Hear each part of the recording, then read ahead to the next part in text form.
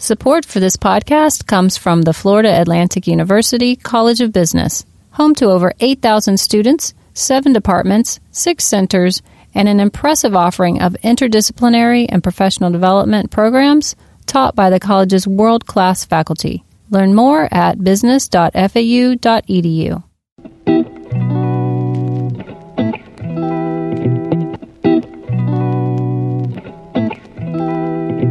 Welcome to What's Happening at FAU Business. I'm Jen Mullins, and here's your latest pod news.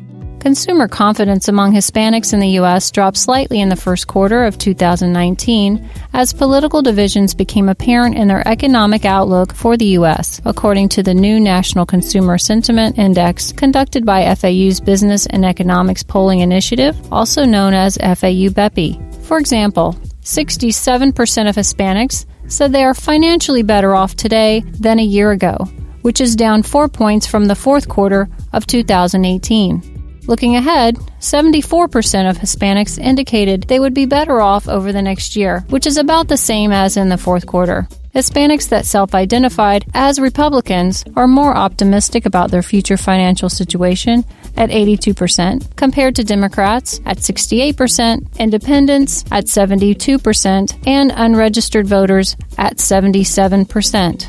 For more information about FAU BEPI and its latest polling results, visit business.fau.edu/BEPI.